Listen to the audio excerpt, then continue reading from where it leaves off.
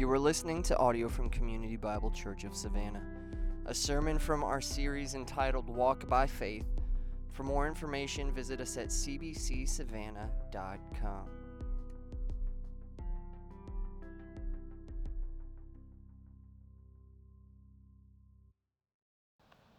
So I feel like a lot of you probably don't know me unless you're in middle school, which is fine. I mean, that's natural. So let me tell you a little story. So I'm from Arizona, great state. If you've ever been there, it's a desert, and that's not an understatement. That is a true statement. And we have a lot of pools because it actually gets really hot there, not like the humid stuff you guys get here.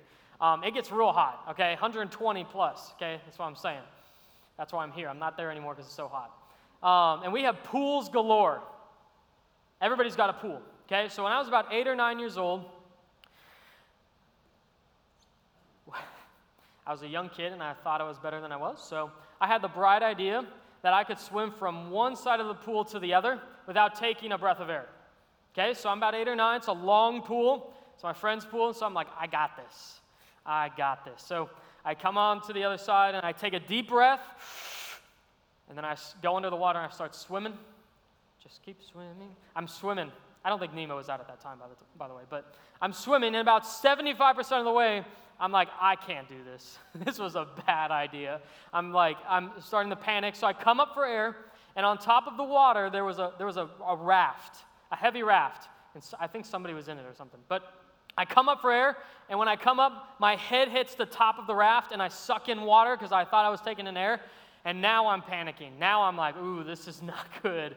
This ain't good. RJ's going to die. I had the 8 years of my life flash before my eyes, and it was the quickest thing I've ever seen. So I'm freaking out, and got to the edge of the pool. Obviously, I lived. I'm here, breathing now. Spewed out the water, and like a typical 8-year-old, got back in the pool, tried it again, got it the second time. So there you go. Kudos to RJ at 8 years old. I tell you that story because as we look at our text today, as we start this new series, I want to start painting you a picture, okay, of what it's like to drown. Okay, let's talk about what it's like to drown. When you are drowning, what's happening is you've taken a breath of air, you've sucked in that last breath of air, and now you're underwater. And now you can't get out, you can't leave, you're in trouble, and you're holding on to that last breath of air that has given you life. And over time, your body will actually start spasming, and it'll take over, and it'll suck in water. It forces you to suck in water because you need air. And what happens is, somebody after the first service came up and told me some more scientific stuff than I said the first service. But what happens is your blood gets into your lungs, fills your lungs, and it starts to affect your bloodstream. It starts to attack you, actually. It starts to kill you. That's how you drown. Even if you die, even if you live, that's what happens. So I tell you that because if we're honest with ourselves, I feel as though a lot of us in this room, if we're honest with ourselves, you're probably drowning. Honestly, if you are honest with yourself, it doesn't matter how old you are or young you are, you may be drowning. And as we start this new series, we're looking at what it's like to breathe the same fresh air given to the saints of old. When you drown, your blood is watered down. And as Christians, the danger for us is to live lives watered down by sin, where we have no real effect for the gospel, just struggling to live our lives for Christ. And that's the hope of this new series, is that we look at men and women in the Old Testament, men and women of faith in the Old Testament. And through that, we're going to see different shades of faith. We're going to see different ways, different avenues that faith shows itself. And the way we're going to see it a lot today is this, is that faith is a justifying faith. It's a justifying gift from God. So when we look at the Old Testament, we're seeing brothers and sisters in Christ, but really more importantly, we're seeing what God has done through them. It's a justifying gift from God that enables sinners to believe and thus be saved. That's you and me. Okay? Got that? So as we dive, that's a pun, as we dive more deeply into the story, as we dive more deeply into the story of Cain and Abel, all right, our central theme is going to be this, okay? The desires that are in your heart are going to produce actions in the hand. The desires in your heart are going to produce actions in your hand. Whatever you love most, wherever your affections are most, that's what people are going to see. That's what the world will see. That's what you will see. That will produce actions. And as I prepared for this sermon, something that's been really encouraging to me has been CBC's sermon archive. It's on our website, SoundCloud. This isn't out of pride. This is my first time up here. I'm not on it, okay? 2 years ago, William Cain preached an excellent sermon on Genesis 20, okay? An amazing sermon, stirred my heart. And this was his main theme, okay? Who is on the throne of your heart? And you're going to see that a lot because whoever's on the throne of your heart today is driving your desires and ultimately your actions. So let's go to Genesis 4. If you got a Bible, open to Genesis 4. That's where we're going to be the rest of the time.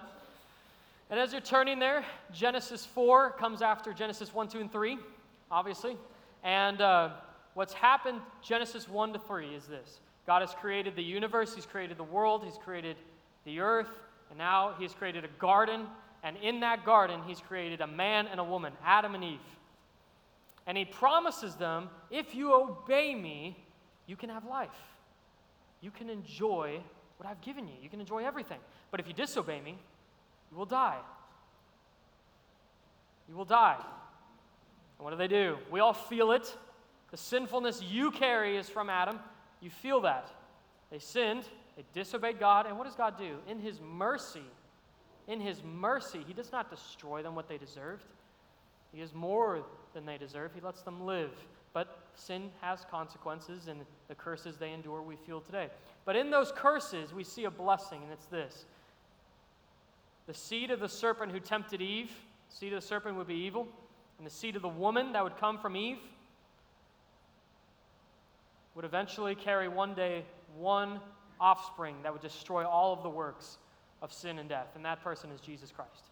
So from Genesis 3, we start seeing echoes and shadows of Jesus Christ coming. So now we're in Genesis 4. Okay, happy Father's Day. This is the first family. If you think your family's bad, buckle up. We're about to see it. Okay? Genesis 4, verse 1. Now, Adam knew his wife Eve, and she conceived and bore Cain, saying, I have gotten a man with the help of the Lord. And again, she bore his brother Abel.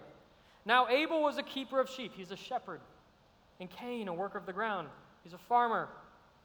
In the course of time, Cain brought to the Lord an offering of the fruit of the ground. So he's farming, so he just grabs stuff. It's just a fruit of the ground, okay? No real significance. But you should notice, he's the first one to come. Out of religiousness, he just comes first. He darkens the door first. 4, and Abel also brought of the firstborn of his flock and of their fat portions. If you're a vegetarian in the room, this is probably my best joke of the day. If you're a vegetarian in the room, the fat portions, tastiest part. Okay, so the good stuff, all right? I thought that was funny, whatever. And the Lord had regard, I want you to see this, had regard for Abel and his offering. The offering represents a person. But for Cain and his offering, the Lord had no regard. That's our first section. We're going to break this text up into 3 sections, pointing to the desires in your heart produce actions in your hand. This is our first point. Your offering reveals your heart. What you offer to the Lord reveals your heart. What you give to the Lord reveals your heart. Let's talk about what an offering is before we continue. An offering is an expression of worship. It's pointing the way in which God would save sinners. Okay? So the firstborn lamb. If you know anything about the Bible, that should set off some Bible senses, okay? Tingling. All right? Firstborn lamb. Lamb slain for us, Jesus Christ. It's a shadow pointing ahead. An offering was giving up what the sinner, what they hold most dear, giving it away, giving it ultimately to God, not out of a sense of religiousness or you owe God something. Well, you do owe God your life, but not out of a sense of, well, this will earn my way. No, it's trusting that God would provide and that He will provide everything in this life. So you should ask the next question. Does an offering save? Even in a firstborn lamb, does that offering save? No, read Hebrews 10. Okay. Let's compare the two offerings. Let's compare the two brothers. Okay, now that we know what offerings are, now we understand that your offering reveals your heart and your desires and your heart, your loves and affections I'm going to produce actions in the hand. Let's compare the two offerings, okay? Cain's offering overlooks God. You'd be like, what? How does he overlook God? He's the first one to come. He darkens the door first. He's here every Sunday. He loves Georgia football. I'm not for the South, but I love the South. Okay, I can pick. I live here. How is Cain overlooking God? He's overlooking God because he has no faith. He's lacking faith. And since he's lacking faith, he underestimates the power of sin and the need for God. Do you see that? What Cain is doing is what so many of you in this room, so many of us in this room, so many of you in this room, so many people around the world, so many Christians do. We go to God out of a sense of some religious accomplishment, not out of a need for redemption, that we are burdened by sin. A lot of us, if we're honest, we don't show up on Sunday thinking, man, my sin's been really getting me this week. And maybe this is you, but man, my sin's really tough this week, and I need to go to God to be redeemed. I need to look to Him. That's not what Cain was doing. And if you're honest, I'm sure some of you in this room would say the same thing. Think about it this way. Think about the rich young ruler that Jesus talks about. The rich young ruler, right? He's like, what can I do to be saved? As long as I do good works, as long as I give you everything I got, as long as I keep the law, I can be saved. And Jesus is like, you don't understand. What can I buy my way into heaven, Lord? He's like, you don't understand. Who's on the throne of your heart? Your money. So let's look at Abel now, okay? Let's look at Abel. Abel's God-centered offering is much different. It's much different. Abel understands that God is the Redeemer, and we can see it in his sacrifice. He understands, and I believe it's by his genuine faith, that it drove his understanding of sin and the need for redemption. And where does he look for that redemption? He doesn't look to himself. He doesn't look to his offering, does he? No. He looks to God. And it's the type of sacrifice that's important. Okay? One commentator says this, his type of sacrifice, which was by death and blood. Death which he deserved because of his sin, and you deserve because of your sin, and I deserve because of my sin. Why? Because the wages of sin is death.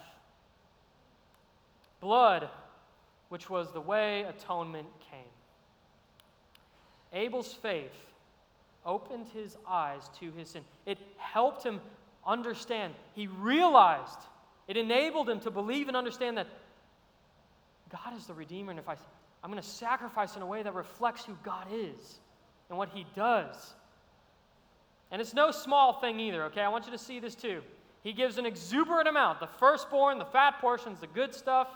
He's given up what's most valuable to him, what's most precious to him. Now, I'm a Lord of the Rings fan, okay?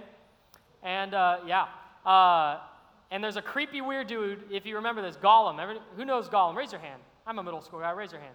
Oh, yeah, okay. So we all kind of know who Gollum is. He's this creepy, weird dude. And what does he want? The whole time he's like going after the ring. What does he want? He wants the precious. He's going after the precious. So what? He can just take it for himself and selfishly go and hide away for himself. Is Abel like Gollum? No. He gives up the precious. He gives it up. So let me ask you, what is most precious to you? What are you holding on to so tightly that you just can't give it to the Lord? What is most precious to you? What is holding you back from following the Lord better? This story seems just eerily familiar of a story Jesus tells, okay? It tells a story of a man who finds treasure in a field, right? You guys know the story a little bit. What does he do? He finds a treasure in a field. And what does he do? He buries the treasure. And then what? In his joy. Faith causes joy, by the way. In his joy, he sells everything he has and buys the field. He gives up everything that's precious to him in this life. He gives it all up so he could have something even more valuable than he can even understand. And that's what faith does. It causes a sinner to give up what they hold most dear so that they can gain what is most valuable, that being Jesus Christ. Some of you today are holding on. What are you holding on to, friend? What are you holding on to? that's keeping you from Jesus and following him better? Christian or not? What are you holding on to? What is most precious to you? When this thing is taken away, though, we see the response that Cain gets. He's like, Lord, I've come to you. I came fast.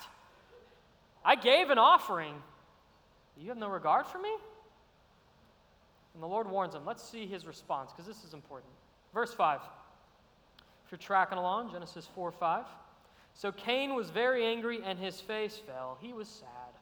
And the Lord said to Cain, why are you angry? Why is your face fallen? If you do well, will you not be accepted? But if you do not do what is right, sin is crouching at the door. Its desire is contrary to you. That word contrary, get rid of that. For is the same word that could go there. Its desire is for you, Cain. You must rule over it.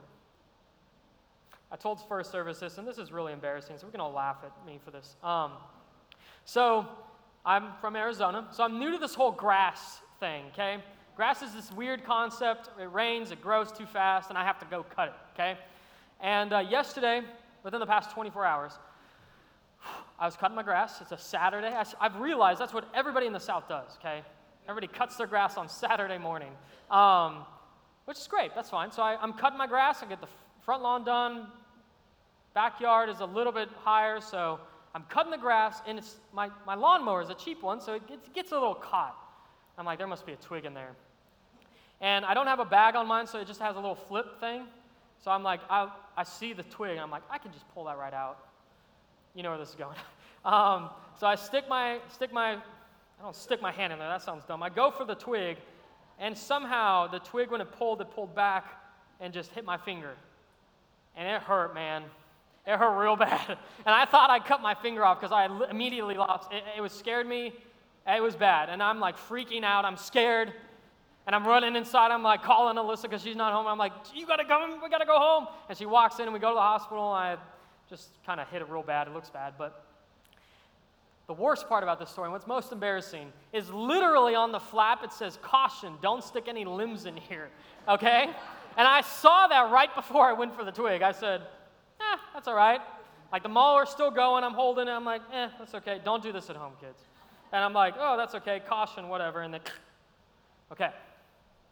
So often, you and I, we are warned by the Scriptures, and we ignore it.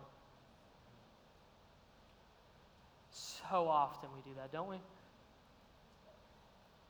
We see the warning signs of our sin. It's starting to tempt us. Sexual immorality, lusts, passions, greed, envy, jealousy, anger, whatever it is, it's tempting you. And the Scriptures talk everywhere about the warning of sin entertaining your thoughts and desires and pulling you away. So let me ask you, what is your response to a warning from sin? I mean, we've got one of the clearest warnings in Scripture today, but anywhere in the Scriptures, what is your response to when the Scriptures warn you of sin? What is your response when a pastor, a community group leader, the middle school guy, what do you do when you're warned of your sin? Do you continue in it? This is why I'm getting to this. Point 2. Your response to correction reveals your heart. If you fight and kick and scream because you have a desire in your heart, you have somebody on the throne of your heart that's sinful, and when that thing is told, you need to cut that off. When you respond that way, that reveals your heart. And God, man, He's so merciful, is He not? He does 3 things for Cain, okay? He does 3 things for Cain, and through this passage, He's doing the same 3 things for you. He cares for Cain. How does He care for Cain, RJ? He goes to Cain. Cain has no love for God, but God goes to him. He speaks to him. He warns him. And what is he encouraging? What is God encouraging? He's encouraging not just a better action or sacrifice, which is important, but more importantly, He's encouraging a better heart. And that's what God does. He directs Cain to himself. Where is God directing Cain? He's directed him to himself. Because think about it this way. What is the most right thing any human in this world can live for? What's the most right thing? What is your purpose as a human being? I don't want the world's answer. I want what does the Scripture say about that? You were created in God's image. You were created to glorify and enjoy God. And when you don't do that, you are going contrary to your purposes. A good way to illustrate this or think about this, I tell this to the middle schoolers, so they've heard this before.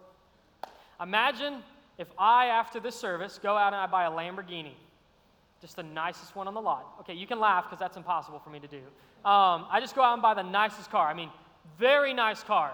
All right, next week RJ's driving up in a Lambo, and everybody's like, how much does he make? The middle school guy, I got to get that job. I'm just kidding. I can't make that much. I don't know if the crime would be me driving it off the lot or driving too fast or them just letting me have it. So imagine I buy this Lamborghini, this very nice car.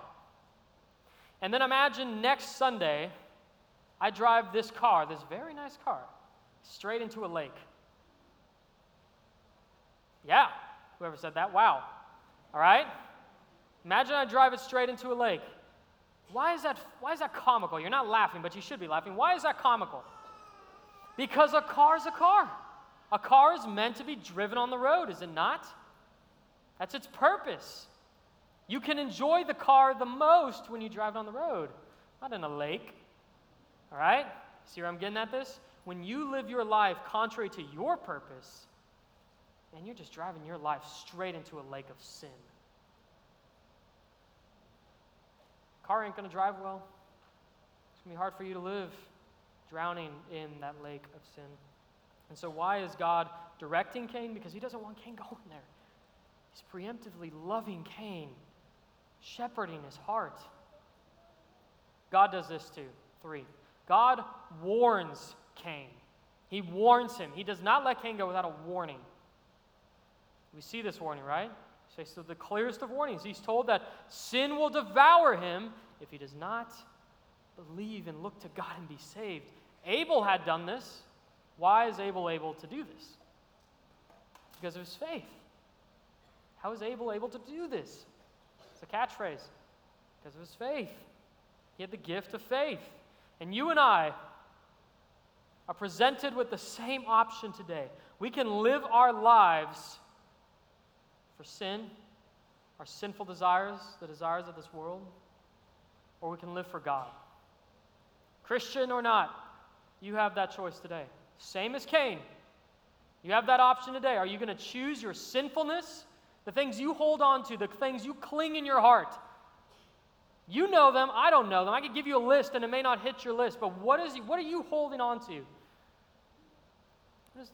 Where are your desires? Because sin is crouching at the door in a myriad of ways today, right now, for each and every last one of you, young or old.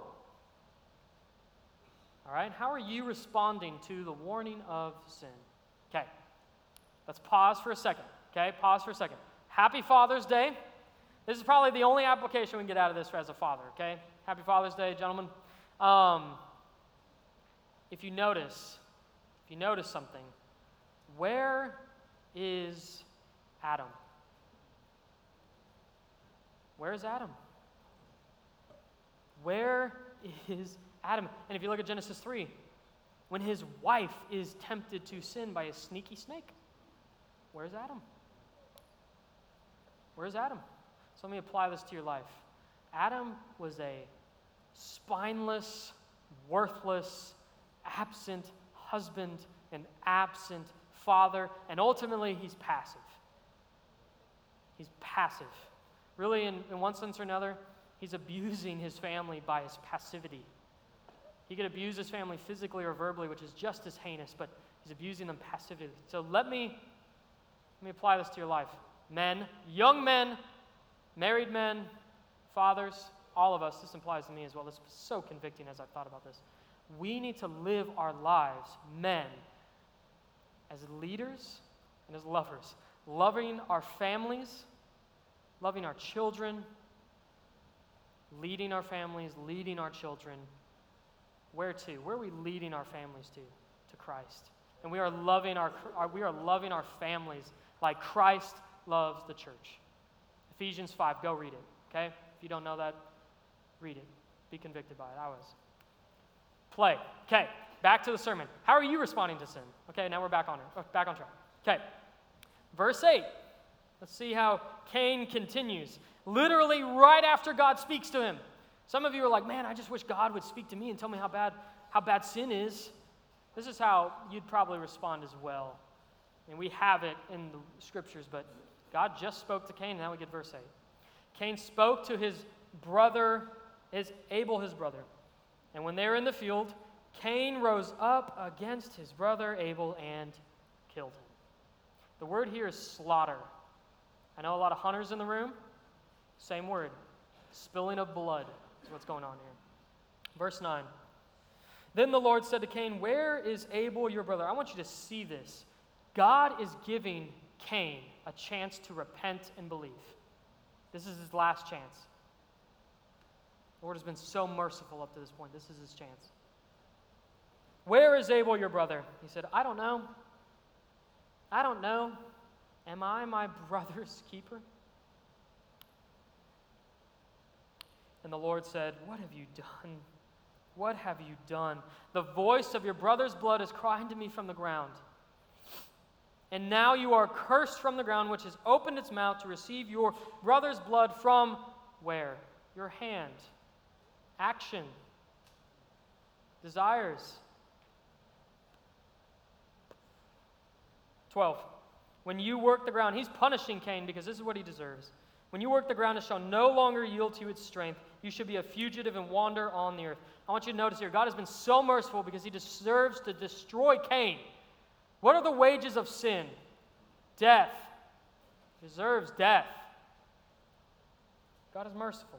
13. Cain said to the Lord, my punishment is greater than I can bear. Behold, you have driven me today away from the ground, and from your face I shall be hidden. I shall be a fugitive and wander the earth, and whoever finds me shall kill me. It's a good thing I'm not God. I just want to say that right here.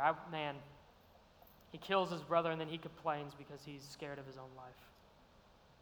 15, then the Lord said, not so. If anyone kills Cain, more mercy. Not so. If anyone kills Cain, vengeance shall be taken on him sevenfold. And the Lord put a mark on Cain. This is a distinguishing mark between the people of God and those opposed to God. Seed of the serpent, seed of the woman. Genesis 3. Lest any who found him should attack him. 16. Then Cain went away from the presence of the Lord and settled in the land of Nod, east of Eden. That is the saddest verse in our passage today. Then Cain went away from the presence of the Lord. Point 3. Your actions reveal your heart. Your actions reveal your heart. We see it. The blood of his brother. Where are they at? Where's the blood at? It's on his hands. It's on the ground. Up to this point, we've been seeing a lot of Cain. Let's contrast Cain to Abel. Let's go start with Cain, then we're going to talk about brother Abel at the end. Cain's sinful heart is on display, is it not? I mean, my goodness, we see it. And his desires for sin are seen in his actions. His angry, jealous, passionate murder of his brother is seen in his actions, is it not? Your brother's blood is on your hands. An application for this series really in general, but this passage in general. Cain's heart, sometimes when we read these passages, we're like, oh man, RJ, this is kind of sad. Why do we have to talk about this on Father's Day? I'm not as bad as Cain. I'm not as bad as Cain. Cain's pretty bad, but I'm not bad. At least, at the very least, my sin is in my heart. People see it from time to time, but it's in my heart. No, Cain's heart is no more or no less sinful than your heart or my heart. So do not underestimate your sin, because it will get you. It's going to get you, whether today or tomorrow. Don't underestimate your sinfulness. Whether you're a Christian or not, you have to understand that your sinfulness is trying to kill you. It is trying to pull you away from God. What happens to Cain? Then Cain went away from the presence of the Lord. He leaves God. What does he choose? He chooses sinfulness. He chooses the desires that are in his heart over God. You see that? He's choosing, ultimately, he's choosing hell over God. Do you see that? And I have to ask the question, how many of you in this room are doing the exact same thing? I love y'all, so let's be honest. How many of you? Be honest with your heart. Be honest with yourself. Examine your soul. Are you choosing the same sinful desires and actions that Cain chose? Are you choosing your sin over the God of the universe? Are you? How many of you, and even more specific, how many of you are compromising your life because you continue in your sin instead of confessing, repenting, and believing? How many of you are compromising your marriages, your hearts? I love you, and that is why we have to be honest. How many of you are compromising your life? Because it is dangerous. You get your fingers hurt. All right? All right. Let's get a little bit more happy now. We've seen some tough stuff, right? Let's see faithful brother Abel, okay? If you've noticed up to this point, Abel's not said a single word. He ain't said a single word. But this is what we do hear from Abel. We've seen his actions. This is what we do hear from Abel. The Lord hears something from Abel. We hear this: Abel's righteous heart, specifically his blood, crying out. That's what we see. What does Moses mean? Moses wrote Genesis inspired by the Holy Spirit. What does Moses mean? What does the Lord mean when he writes these words? The voice of your brother's blood is crying to me from the ground. What does that mean? Because God obviously knows what happened to Abel. God obviously knows. He's God. He's sovereign. He's in control. So what's going on here? Abel's blood is calling out on his behalf. Okay? He's calling out to the injustice that has been done to him. Okay? Think about it this way. If you know anything about a crime scene, what's the most important evidence in a crime scene? What makes or breaks the case most often? It's the blood. It's the blood. So the case for Abel is made in his blood. And this is the best part, man. This is so good. As Christians, we should be actively reading the Old and New Testaments, every word of Scripture, because it is important we can see things like this. And the writer of Hebrews makes a connection, okay? Makes a connection between the Old and New Testament, between specifically Abel and Christ's blood. Let's compare the two for a second, shall we? Abel's blood only calls out for the injustice done to him. Injustice done to him. Yet Christ's blood, it calls out not just for the injustice of the cross, but for sinners. It calls out for the enemies of God. Christ's blood saves those washed in said blood. That's where forgiveness is at. Hebrews 12, Jesus, the mediator of a new covenant, and to the sprinkled blood that speaks what? A better word than the blood of Abel. What does that mean? What is the better word spoken by Christ? It's this. It's a justifying word.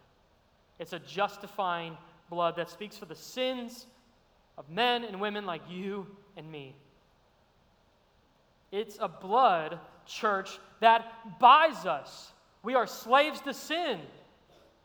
How do slaves become free? By being purchased. And how are we purchased? What is our fee? It's death. It's blood to atone. It's a blood that buys the church. It redeems us as sinners. Ephesians 1:7, in him we have redemption through what? His blood. The forgiveness of our trespasses according to the riches of his grace. Do you see this, church? Church, our faith, friend, our faith. If you're like, this is my first time at church, I want you to know that a Christian's faith is not in our offering, it's not in our sacrifices, it's not in our good deeds, it's not in our nice words, our nice suits. No. Our faith is in the redeeming and active blood of Jesus Christ that washes us from anxiety, from depression, from sadness, from sin. It's in that blood. That's where our faith is at. Revelation 1:5. You don't believe me? Revelation 1:5. Jesus Christ, the faithful witness. This is throughout the Scripture, so this is just one. Jesus Christ, the faithful witness, the firstborn of the dead, and the ruler of kings of earth, to him who loves us, church, to him who loves us and has freed us from our sins. How has he freed us from our sins? By his blood. Amen. Amen. So let me ask you a question today, friend.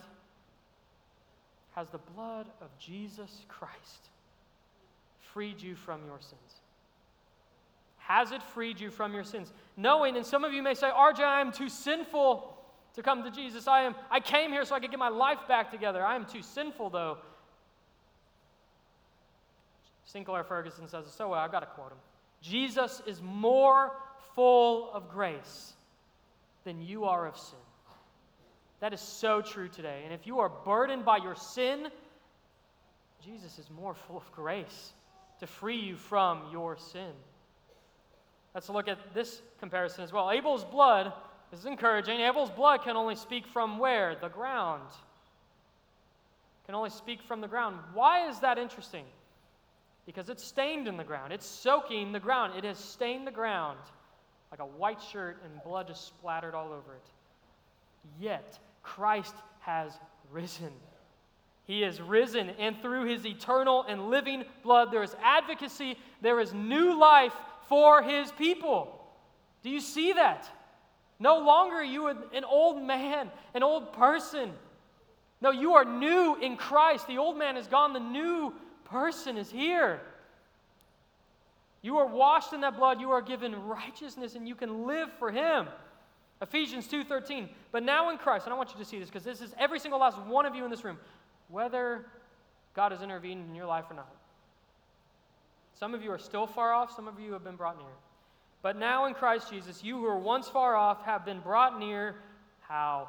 By the blood of Christ. Christian, is your life stained by the blood of Christ? Do you rely on his blood? Do you find joy there? Do you find joy? Is your faith there? Are your desires there? Are your affections there? Because if they are not, that's who's on the throne of your heart. That's who's on the throne of your heart. Is your life marked by your sin that you continue in? Marked by you living out of your own strength, your own ideology, your own money, your wealth, your health? Because a Christian does not look to their own blood, but to the justifying and active blood of Jesus Christ, where there is grace. What can save us? What can wash us from our sins? Nothing but the blood. Hebrews 12, 1-2. Where is our aim now? Okay, now that we see this, where is our aim? Where are we going? Church, Hebrews 12, 1-2. Let us also lay aside every weight and sin which clings so closely because it pulls us down, it pulls us back. And let us run with endurance the race that is set before us, looking to Jesus. If you need a starting point, if you're like, where do I go? Where do I go next? First stop. Grow in your love. Constantly be growing. I don't care how old or young you are. Grow in your love for the Savior of your soul, Christian. Grow in your affections for Jesus. Your desires to serve him and honor him. Give your life to him. And the best way to do this should be pretty basic, but sometimes it's not. The best way to do this, be discipled by the Word of God and by another Christian, one who's run the race before you. Are you being discipled? Are you growing? Are you reading your Bible and growing in your love and affections and faith? As Titus 2 says, it calls young men to seek out older men in the faith and grow. Younger women to grow from older women. If you love God, if you've been changed by God, if he loves you this much, he has spared not even his firstborn son. If you love God this much, then you should love your neighbor just as much. You should love each other just as much. You should not be like Cain, who hated his brother and killed him. You should be like Christ, who loves sinners and dies for them. That's how Genesis 4 ends, okay? But that's not how the Bible ends. This is actually just the beginning of the story. This is the beginning of how God would redeem sinners like you, me, Abel, and anyone who puts their faith in Christ. This is not the end of the story. Look at verse 25. It seems bleak. Adam and Eve would have been really saddened. They would have seen no hope. But let's see some hope. 4:25. And Adam knew his wife again, and she bore a son and called his name Seth. For she said, God has appointed me for another offspring instead of Abel, for Cain killed him. Seth has no words, no actions, nothing spoken of besides this encounter. His name is the only thing in the Bible. Okay? I want you to see this, though, how God even redeems this tragic story through Seth's bloodline.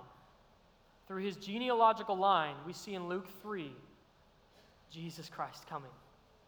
Look to Luke 3 and be encouraged that tragedies like this are redeemed by a God who redeems his enemies, his sinners. Let me ask you, have you been redeemed by this blood? A blood that redeems Genesis 4? Have you been redeemed by this blood?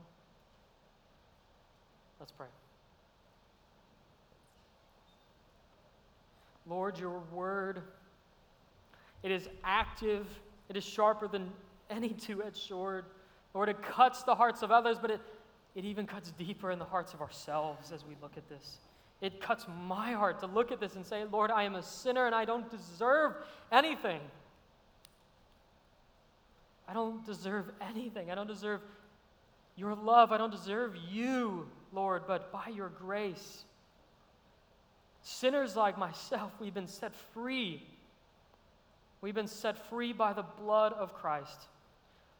What can wash away, oh Lord, what can wash away our sins, our impurities, the things that burden us? What can wash those things away? Lord, you've given us that answer. It's nothing but Christ Jesus' blood. Nothing but his blood purifies the church, buys the church, and cares for the church more than his blood. Thank you, Lord, for loving us and caring for us. In your name, amen.